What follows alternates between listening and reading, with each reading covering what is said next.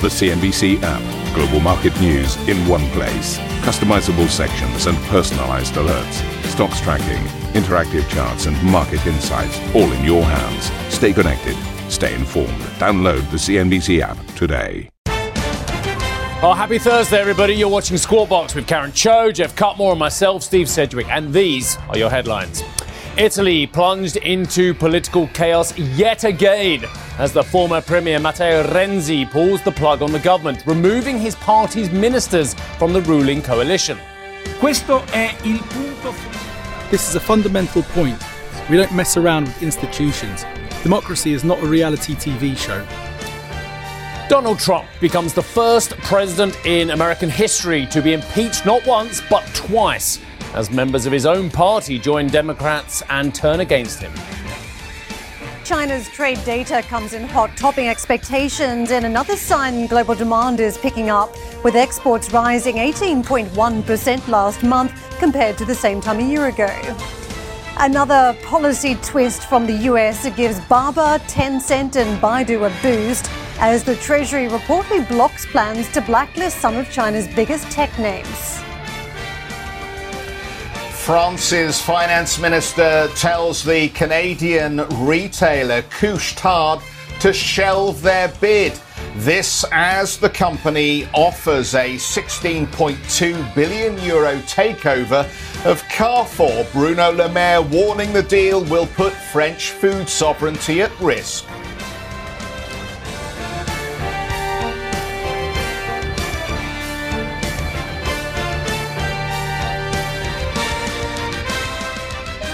We have an army of producers and graphic designers putting this show together. So I just want to shout out, first of all, to our graphic design people who put it together, an amazing wall to show you just what's going on. And if you can tell anyone what's going on in political chaos, well, hopefully this wall will help you, because Italy is extraordinary. It's a country I love with all my heart. I've been to twice last year, once professionally, once personally as well. But I'm afraid this country remains in a constant struggle, and this shows the struggle we're seeing. So the Italia Viva leader, Italia Viva, you may not have heard of this party. It's a smallish, newish party, but it is led by one of the big beasts of Italian politics, and that is that gentleman over. I'll just show him very briefly. This is Matteo Renzi, a man who at one stage had the whole of Italian politics in his palm, but now he's a slightly more peripheral figure in terms of the votes he's got, but a very important player, as you will see, for the following reasons. He's pulled his party, which is this little one here, Italia Viva, he's pulled them out of the Italian government. It has deprived his former coalition partners, and his former party as well, because he used to be part of the PD, of a parliamentary majority.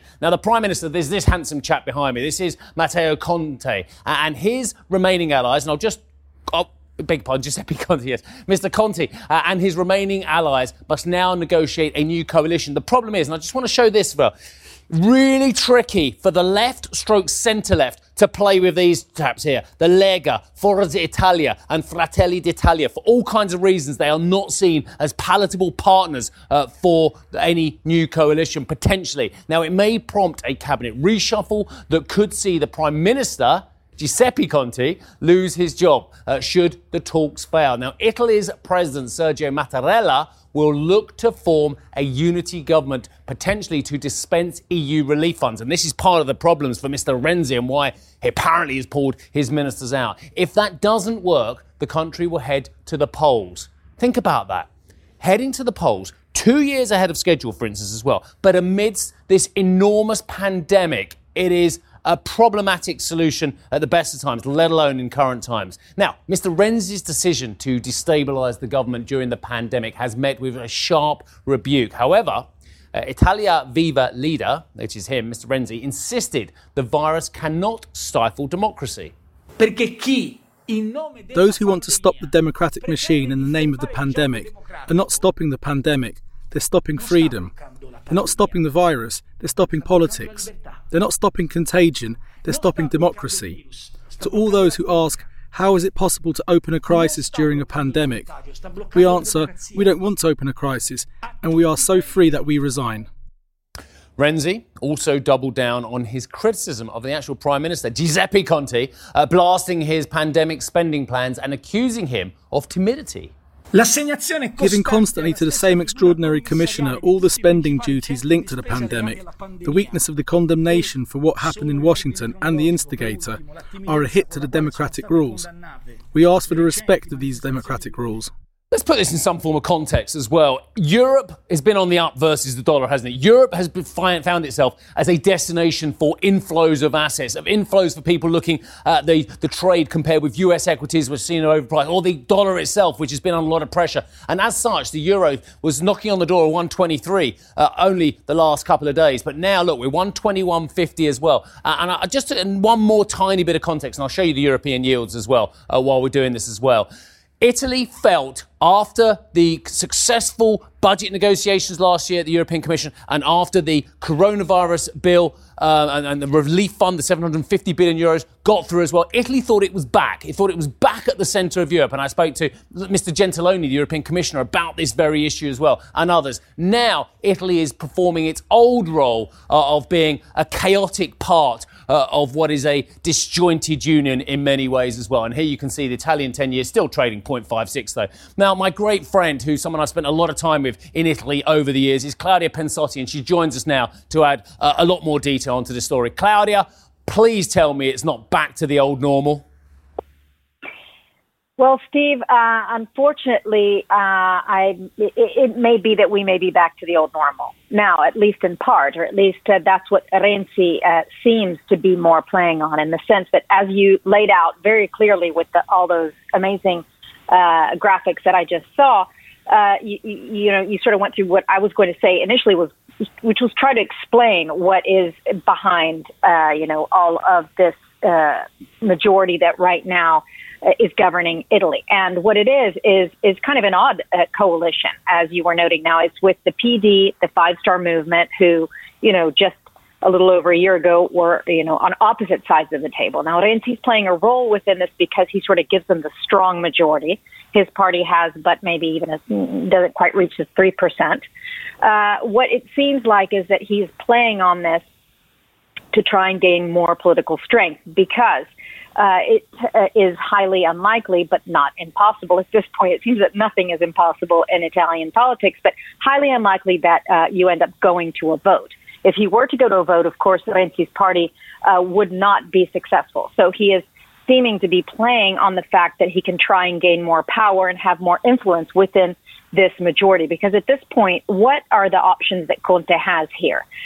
One road is to keep the coalition as it is, to try and get approval in Parliament for decisions, one after the other. But Mattarella doesn't really want that. He wants a strong, secure majority. So that is a more difficult option.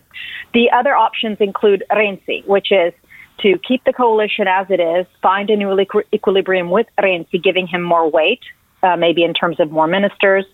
Another is to keep Renzi, keep the coalition as it is, but, have sort of the more electoral purpose, sort of a specific purpose that they need to carry out.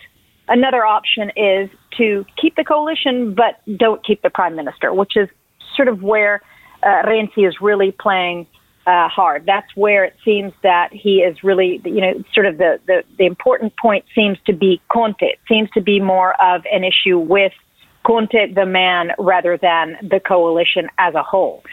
When this whole crisis began, as you were saying, he put it more on the issues that were regarding the Next Generation EU funds and how they were being spent, how Conte's government was planning on spending them, seeing them more as spending money rather than investing, and too little for the younger Italians, too little on education, too little on health. But Conte sat down with him and gave him what he wanted from that standpoint. So the fact that the crisis kept going anyway, even though on the Next Generation, which was voted in Parliament and is going forward, it gives you the idea that this is more of a personal battle with Conte. So at this point, anything could happen in Rome this morning because of the chaotic situation that we did see yesterday. The press conference that you were, just showed bites of with Renzi's statements.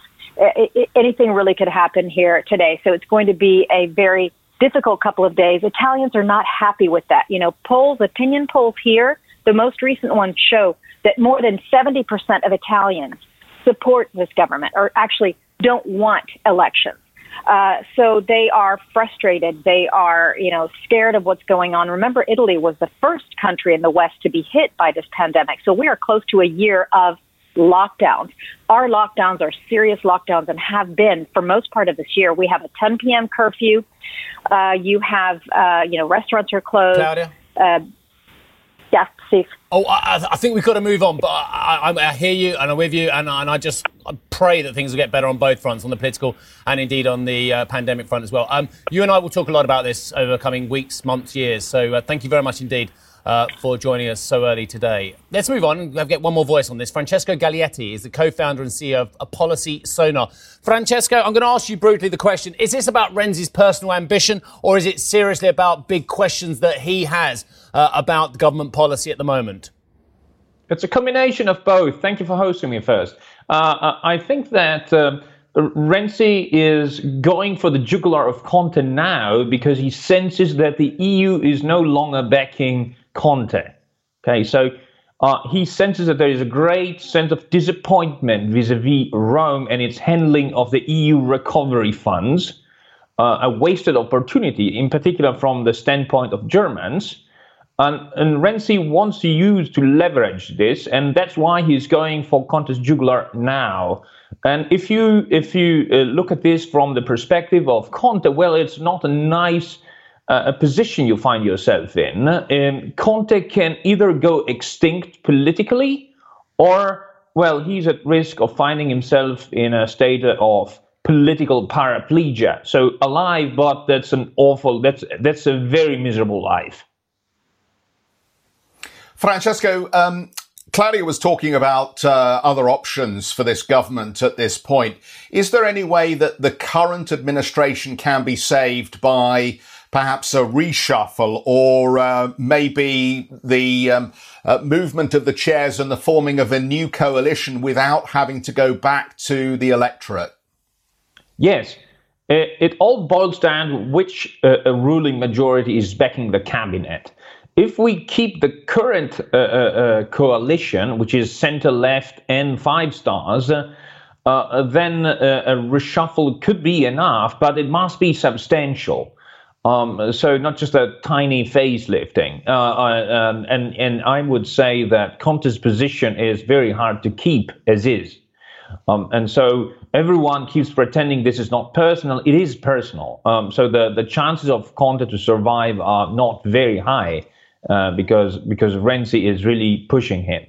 Then there is another possibility that we end up with a different ruling majority, so that instead of this narrow center-left Five Stars majority, the majority opens up and we end up with a national unity majority, so like more cross-partisan. In which case, many other solutions can be envisaged, including senior technocrats brought into the cabinet. That's when you start dreaming of Mario Draghi as Minister of Finance or Prime Minister. Francesco, just to get a sense of how far Matteo Renzi can push this agenda, let's just get into the background here. I mean, he did miscalculate back in 2016 over constitutional reform, and we're just hearing from our colleague Claudia that there's not widespread approval for bringing down the government in the middle of a pandemic. Is Renzi miscalculating again, and just how far could he drive forward this agenda? No, I don't think that I think that he got the time right this time. I think that elections are not an option. And so the risk of facing the wrath of Italians is pretty remote. And that is because in the mechanics of elections, the decision to dissolve parliament and call new elections rests solely with the Italian head of state. And we know what Mattarella thinks about elections. There's no way he will ever take the country to elections right now. So I think that time-wise, this time Renzi is okay. There will be no elections. There is great disappointment of the EU, of the Commission, of the larger member states vis-a-vis Rome for how it is handling EU funds. It is chaotic, randomic. There's absolutely no planning. And that's why Renzi decided to go for it now. I want to ask you about old faces that are considered market friendly. You just mentioned Mario Draghi coming back into the mix. You know, what we're dealing with here is whether the situation unravels further and we've got further policy risk around Italy again, or whether the market is somewhat calmed by an old face coming into politics. What do you make of the rival scenarios here? If Mario Draghi were to enter the equation, surely the market would see that as a very positive manoeuvre. Yeah, I mean, I think markets want a market-friendly solution. So the current cabinet is not exactly market-friendly. Yes, it keeps the populists at bay. So this is the current cabinet provides you with a robust alternative to, say, Salvini or Meloni. Okay, but there are much friendlier market solutions, and so the one I mentioned is probably the market friendliest solution. So, government of national unity. All parties realizing that this is not the time to engage in disputes, but to face united this unprecedented crisis. And of course, that's when you bring in the big guns, because one of the issues we have with the current cabinet, it is populated with political lightweights. You can tell that the parties were reluctant to deploy their VIPs. And so what we need here is more weight, whether it's political weight or whether it's technical gravitas. We need more of that. This is a completely unprecedented situation. Well, let me ask you, you started off your first answer talking about how there was a sense that Conte was losing support within the EU. Can I just pick up on that as we wrap up with you? Given the chaos we now see in the government, what ultimately does that mean for the disbursement of the recovery plan from EU funds? Well, first of all, there was a statement by Ursula von der Leyen dated January 8th. So we're speaking a week ago. Ursula von der Leyen was asked by Italian journalists, is Italy at risk of losing the funds if Conte is booted out? And the answer is another government would not make a difference. Okay, so that's not a defense of Conte, clearly. It's a Pontius Pilatus kind of answer. And the second one is, the recovery fund. The recovery fund, we've seen many drafts of the recovery plan, which is the document that lays out in details how the funds are allocated. And there have been fundamental changes in the drafts. It looked very, very generic. There was no sense of strategic priorities at all. And so, we have to think of how all this money originates. Francesco. It originates with Eurobonds. We have to leave it there. Thank you so much indeed for your time and getting up nice and early to speak to us. We've learned a lot, sir. Francesco Gaglietti, who is co-founder and CEO of Policy Sonar. Well, former Italian Prime Minister Enrico Letta will be joining us for an interview starting at 8 Central European Time. And coming up on the programme, President Trump becomes the first president in history to be impeached twice, this time with bipartisan support. Find out which GOP lawmakers supported the move in just a moment. We'll be right back.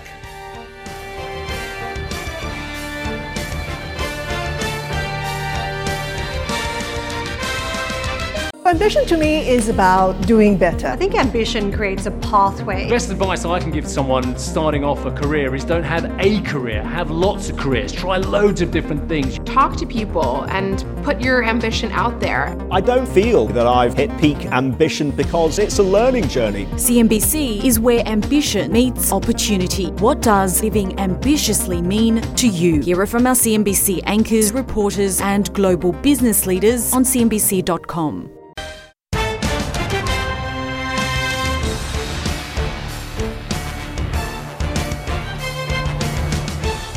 Welcome back, everybody. So Donald Trump has become the first US president in history to be impeached twice. This after House of Representatives voting moved 232 to 197 in favour, a move that was backed by 10 GOP lawmakers.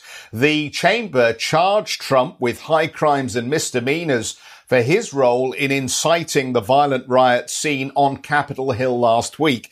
Now, House Majority Speaker Nancy Pelosi described the president as, quote, a clear and present danger, but said lawmakers had shown unity.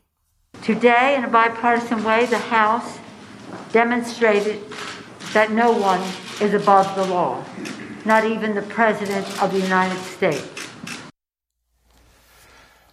The Senate Majority Leader Mitch McConnell has told Republican colleagues he has yet to decide whether he will vote to convict President Trump.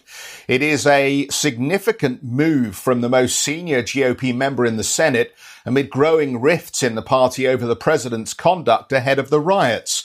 McConnell has ruled out reconvening the Senate ahead of Joe Biden's inauguration on January the 20th, meaning any impeachment proceedings would take place in the early weeks of Joe Biden's presidency. Well, the US leader has condemned the violence on Capitol Hill 1 week after rioters stormed the building. Trump made the comments in a pre-recorded message made without any press present and posted by the White House's official Twitter account. But he did not take any responsibility for the attack. There is never a justification for violence. No excuses, no exceptions. America is a nation of laws. Those who engaged in the attacks last week will be brought to justice.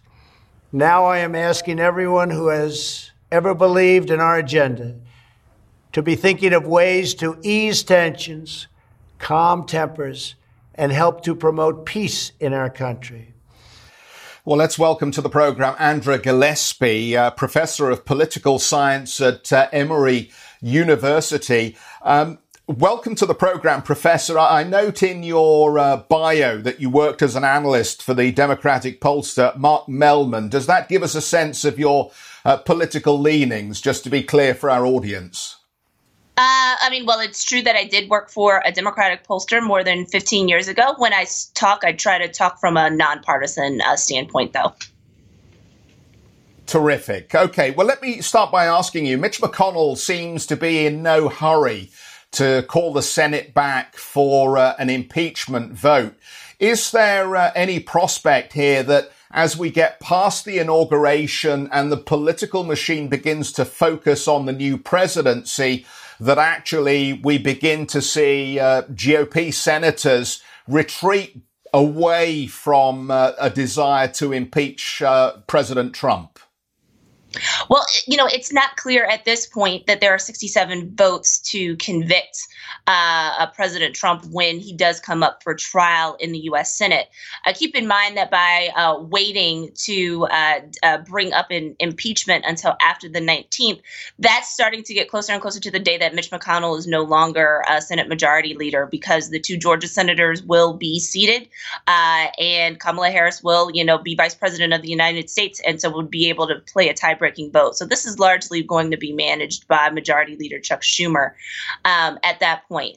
I think the fact that there are Republicans, one, who've said that they would vote to commit over and above Mitt Romney, and that there are Republican senators like McConnell and Ben Sasse who said they are open to the trial because they do see evidence of, in McConnell's case, of Trump having committed an impeachable offense, I think are going to be really important. And I think the other big thing is that if there are 67 votes to convict, it's a question of, will the moderate Democrats also go along with, trying to disqualify President Trump from future service, which is one of the Democratic aims in actually going for impeachment at this point. So it's not removal because he will serve out his full term, but it is whether or not he would be prevented from holding future office again.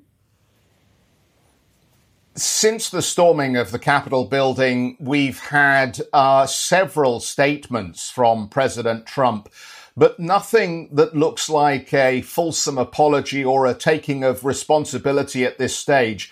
How do you think the comments that we're hearing from the president are affecting the decisions that will be made around the impeachment in the Senate? Is he having any impact on the way senators are thinking about an impeachment vote? I'm not sure that he is having much of an effect at all. His statements have usually been too little, too late. And I think his comments today, one, do reflect a temperament where he is reluctant to take responsibility for what he did. And then two, it also may be strategic that, especially now that he is coming up for trial, he might want to limit his exposure by, not making an outright admission of guilt, because that could also be, pretty troubling within the context of a Senate trial, and also legally outside of what's happening as well. So, there's nothing in what President Trump has said that I think, really does kind of shift the tone. I think the larger question is whether or not people who may still be planning attacks would stand down because President Trump asked them to, both on that tape and then also in a text message that he sent to anybody who signed up to receive those campaign text messages. Professor, there's a lot of political angling here to make sure the president cannot run in 2024. And if you look at various responses across the board from some Republicans just passing off Trump's actions as a merely fiery speech that's been given, that it's a witch hunt that's been carried out at this point versus much serious actions that we've seen around incitement of insurrection, this impeachment that's been passed. Do you think Trump at this stage, even if we do not progress on impeachment through to the Senate from here, do you think Trump is damaged goods and rules out his chances in 2024 already? He's certainly not in as strong a position as he was before this riot took place last Wednesday. But the fact that he still has that many supporters. So the fact that after the riot, you still had members of Congress who were willing to object to the election results after having, been, holed up in their office and having been forced to shelter in place. And the fact that even as we have debated impeachment today, we have seen members of Congress get on the floor and come to his defense. That is still evidence of the sustaining power of Trumpism. And so he might not have Twitter or Facebook, but, there will still be people who may very much still follow him. And so I think we still have to wait to see, whether or not the damage that he's inflicted on himself and on our country this week, still persists. And in particular, whether or not he has staying power as a surrogate, as somebody who can endorse other people. Yeah, Republicans are still behaving as though he's still very powerful. Yes, some. And Professor, I find this fascinating. And Liz Cheney went early on this one as well, given her aspirations perhaps for higher office at a later stage. The president has called so many Republicans rhinos, Republicans in name only over the years. I've lost track. There's dozens of them as well. But is there a possibility that the likes of McConnell and Cheney and others now are beginning to look at Mr. Trump as the rhino, actually, and taking back the soul of the Republican Party? I would put McConnell and Cheney in different categories at this point. So we'll have to wait to see how Senator McConnell ultimately votes. But I think people like Liz Cheney, people like Mitt Romney, people who have consistently been willing to come out publicly and oppose the president, even if it's not on every issue, because there are things that they agree with him on. There's certainly rumblings within that wing of the Republican Party to try to reclaim the soul of the party. I think that it's still an uphill climb, and that there's still going to be a lot of soul searching, and that there's still going to be a lot of people who, are going to continue to carry Trump's torch for him even after he's removed from office, by the date. And then also, if there is an impeachment conviction. Professor, I'm going to be in a lot of trouble now. I've been told to wrap. But 10 seconds on the history that was made in Atlanta last week rather than the history in D.C.? It was remarkable. We saw a multiracial coalition come again to elect Jon Ossoff and Raphael Warnock to the U.S. Senate. And we attribute that to a really strong get out the vote effort that was targeted at minority communities to make sure that they showed up to vote this time. Yeah, look, please come back and speak to us again soon. I think it just gets more and more fascinating as days go on. Andrew Gillespie, Professor of Political Science at Emory University. Thank you very much indeed. Right, Karen. yesterday. As you can see, the Dow just coming off a little bit by the end of the trading session. And a lot of oscillation is what we witnessed intraday, but just worth noting now with what we've seen over the course of the week, about 0.1% off the Dow so far. It is on pace to break a 4-week winning streak if we continue on this vein into the weekend. So the markets at this stage just a little bit cautious, as you can see, very much eyeing what Biden will flesh out in his stimulus package later on. The market's also cautious around this impeachment hearing. You can see that in the trade yesterday, intraday, and the markets, of course, are watching very closely the rollout of the vaccine and reports across the United States about access to doses, just causing a little bit of caution because getting back into a stronger economic picture does require that vaccine rollout to happen swiftly. So the market just contending with a number of themes, but you can see technology, one of the stronger players on the market. In fact, it was Apple having the most positive impact. If you can take a look at those tech stocks, you can also see that social media had a slight recovery in the trade yesterday after a couple of days losses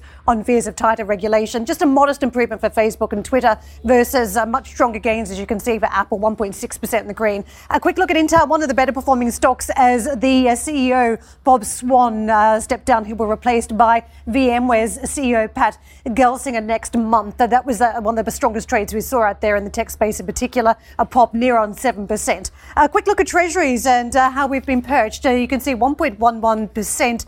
The market cautiously keeping an eye on what we are witnessing from the Democrats, and there's been, again, further potential we've seen in the trade in the last 24 hours for that yield to lift and for treasuries to sell off. Thank you for listening to Squawk Box Europe Express. For more market-moving news, you can head to cnbc.com.